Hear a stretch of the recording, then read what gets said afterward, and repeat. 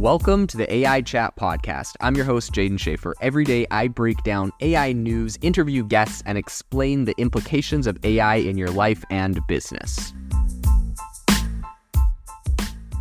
I need to ask you for a big favor. Believe it or not, we have around 92,000 people that listen to this podcast every month, which is absolutely amazing.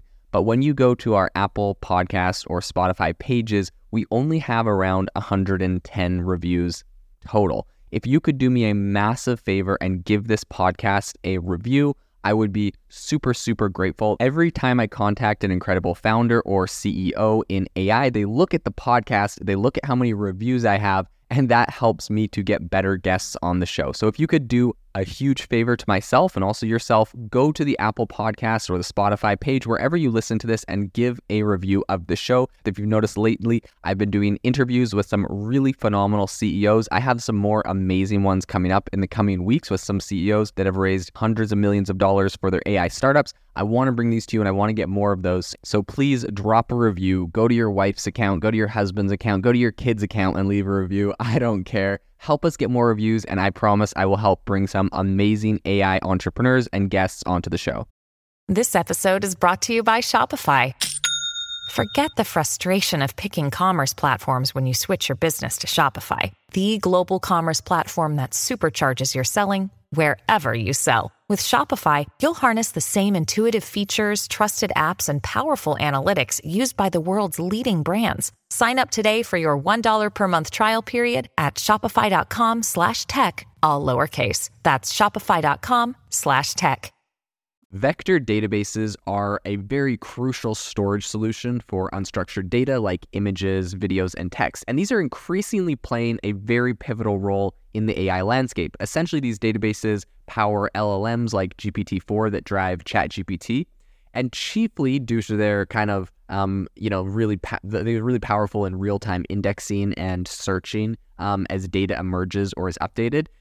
These functionalities are critical for tailoring features like personalization, recommendation systems, sentiment analysis, and beyond. Today on the podcast, I want to talk about a very interesting company in this space called Marqo. This is an open source vector search engine for AI applications. So let's jump into it.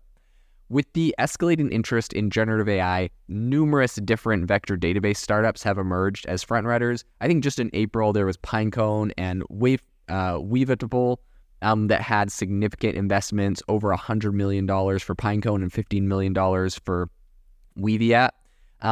And concurrently, newer entrants like Chroma and Quadrant aren't far behind. I think Chroma was $18 million and Quadrant was $7.5 million in their initial financing rounds. So further, I think the previous year, we saw Zilliz, which is the primary developer for the open source vector database Milvus, and they secured an impressive $60 million in funding. And you know what? Something that's really interesting is I was recently at the AI4 conference in Las Vegas. If you noticed last week, there was a couple days where I did not post a lot of podcast episodes. It's because I was up to my elbows in different conference talks. And while I was there, I spoke to a lot of different AI companies that were on the market, and a lot of the major funded AI companies at that conference were databases and people working on backends and architecture for artificial intelligence. So I think clearly there is a surging demand for companies developing infrastructure to kind of stay ahead of the AI revolution. And a standout among them, I believe, is the Australian startup Marqo, which is creating a very comprehensive pathway to vector search. So Marqo was conceived in Melbourne by its co-founders, Jesse Clark, who previously headed machine learning at Amazon's robotic division, and also Tom Hammer, who is an ex-database software engineer for AWS. The primary challenge Marqo addresses is the intricate world of unstructured data, which as some sources suggest, compromises nearly 90% of all data generated. So the growing reliance on generative AI for varied tasks underscores the imperative need for advanced tools to really navigate this massive data sphere that we're seeing today.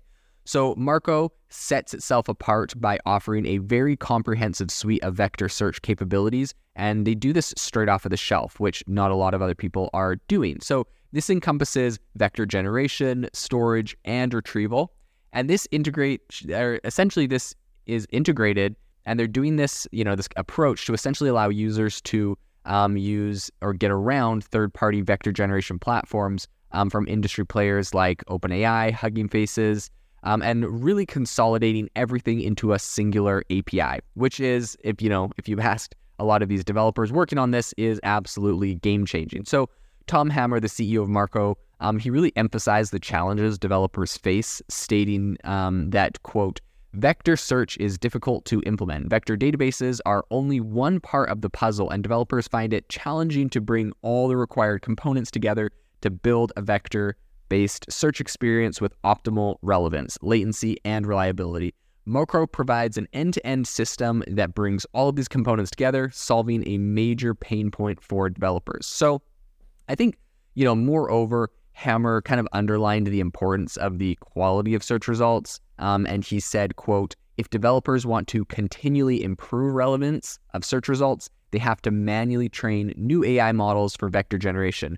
Marqo's continuous learning technology will allow search to automatically improve based on user engagement," which is absolutely crazy, right? So let's say, they're integrating AI to make really powerful search results, a company is. If they want the most up-to-date relevant information, they need a system that essentially is continuously improving. So it's not like whenever they get around to doing a big new update or training a big new model and pushing it out, they get this one time, right? It's kind of like what we see with ChatGPT, right? It's like ChatGPT has these big pushes where it's like, okay, it's GPT-3, now it's GPT 3.5, now it's GPT-4. Imagine if it wasn't one big push for one big product, but it was just slow incremental improvement every single day. And that's kind of where they think this space should go for, this type of technology and some of the technologies they're working on. So talking about their funding, last year they actually raised an initial $840,000. And in a recent announcement, they just raised another $4.4 million in seed funding. And they really kind of, with this new raise, have hinted at expanded commercial endeavors. So I think this includes a new cloud service, which debuts alongside the pre-existing open source Marqo project.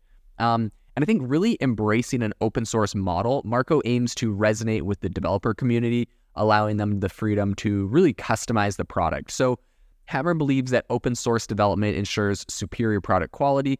However, he also acknowledges the resource-intensive nature of maintaining open source projects, right? This is not something that's super easy. And, leading to the introduction of Marqo Cloud, which essentially eases the operational burden for users. So while rooted in Australia, Marqo has established a parent company in the UK near its first investor, Creator Fund. And the company has a relatively modest presence in London, which it intends to augment, particularly in sales, marketing, and customer support roles to really fortify its European aspirations. So the recent funding round for Marqo was spearheaded by Australian VC, which is Blackbird Ventures, with notable contributions from Creator Fund, January Capital, and Cohere co-founders Ivan Zhang and Adrian Gomez. And I think just having, the co-founders of a company as prolific as Cohere on board with you really signals the value of your service, the value of the product they're offering. This is going to be a very interesting company to follow in the future and see how they grow.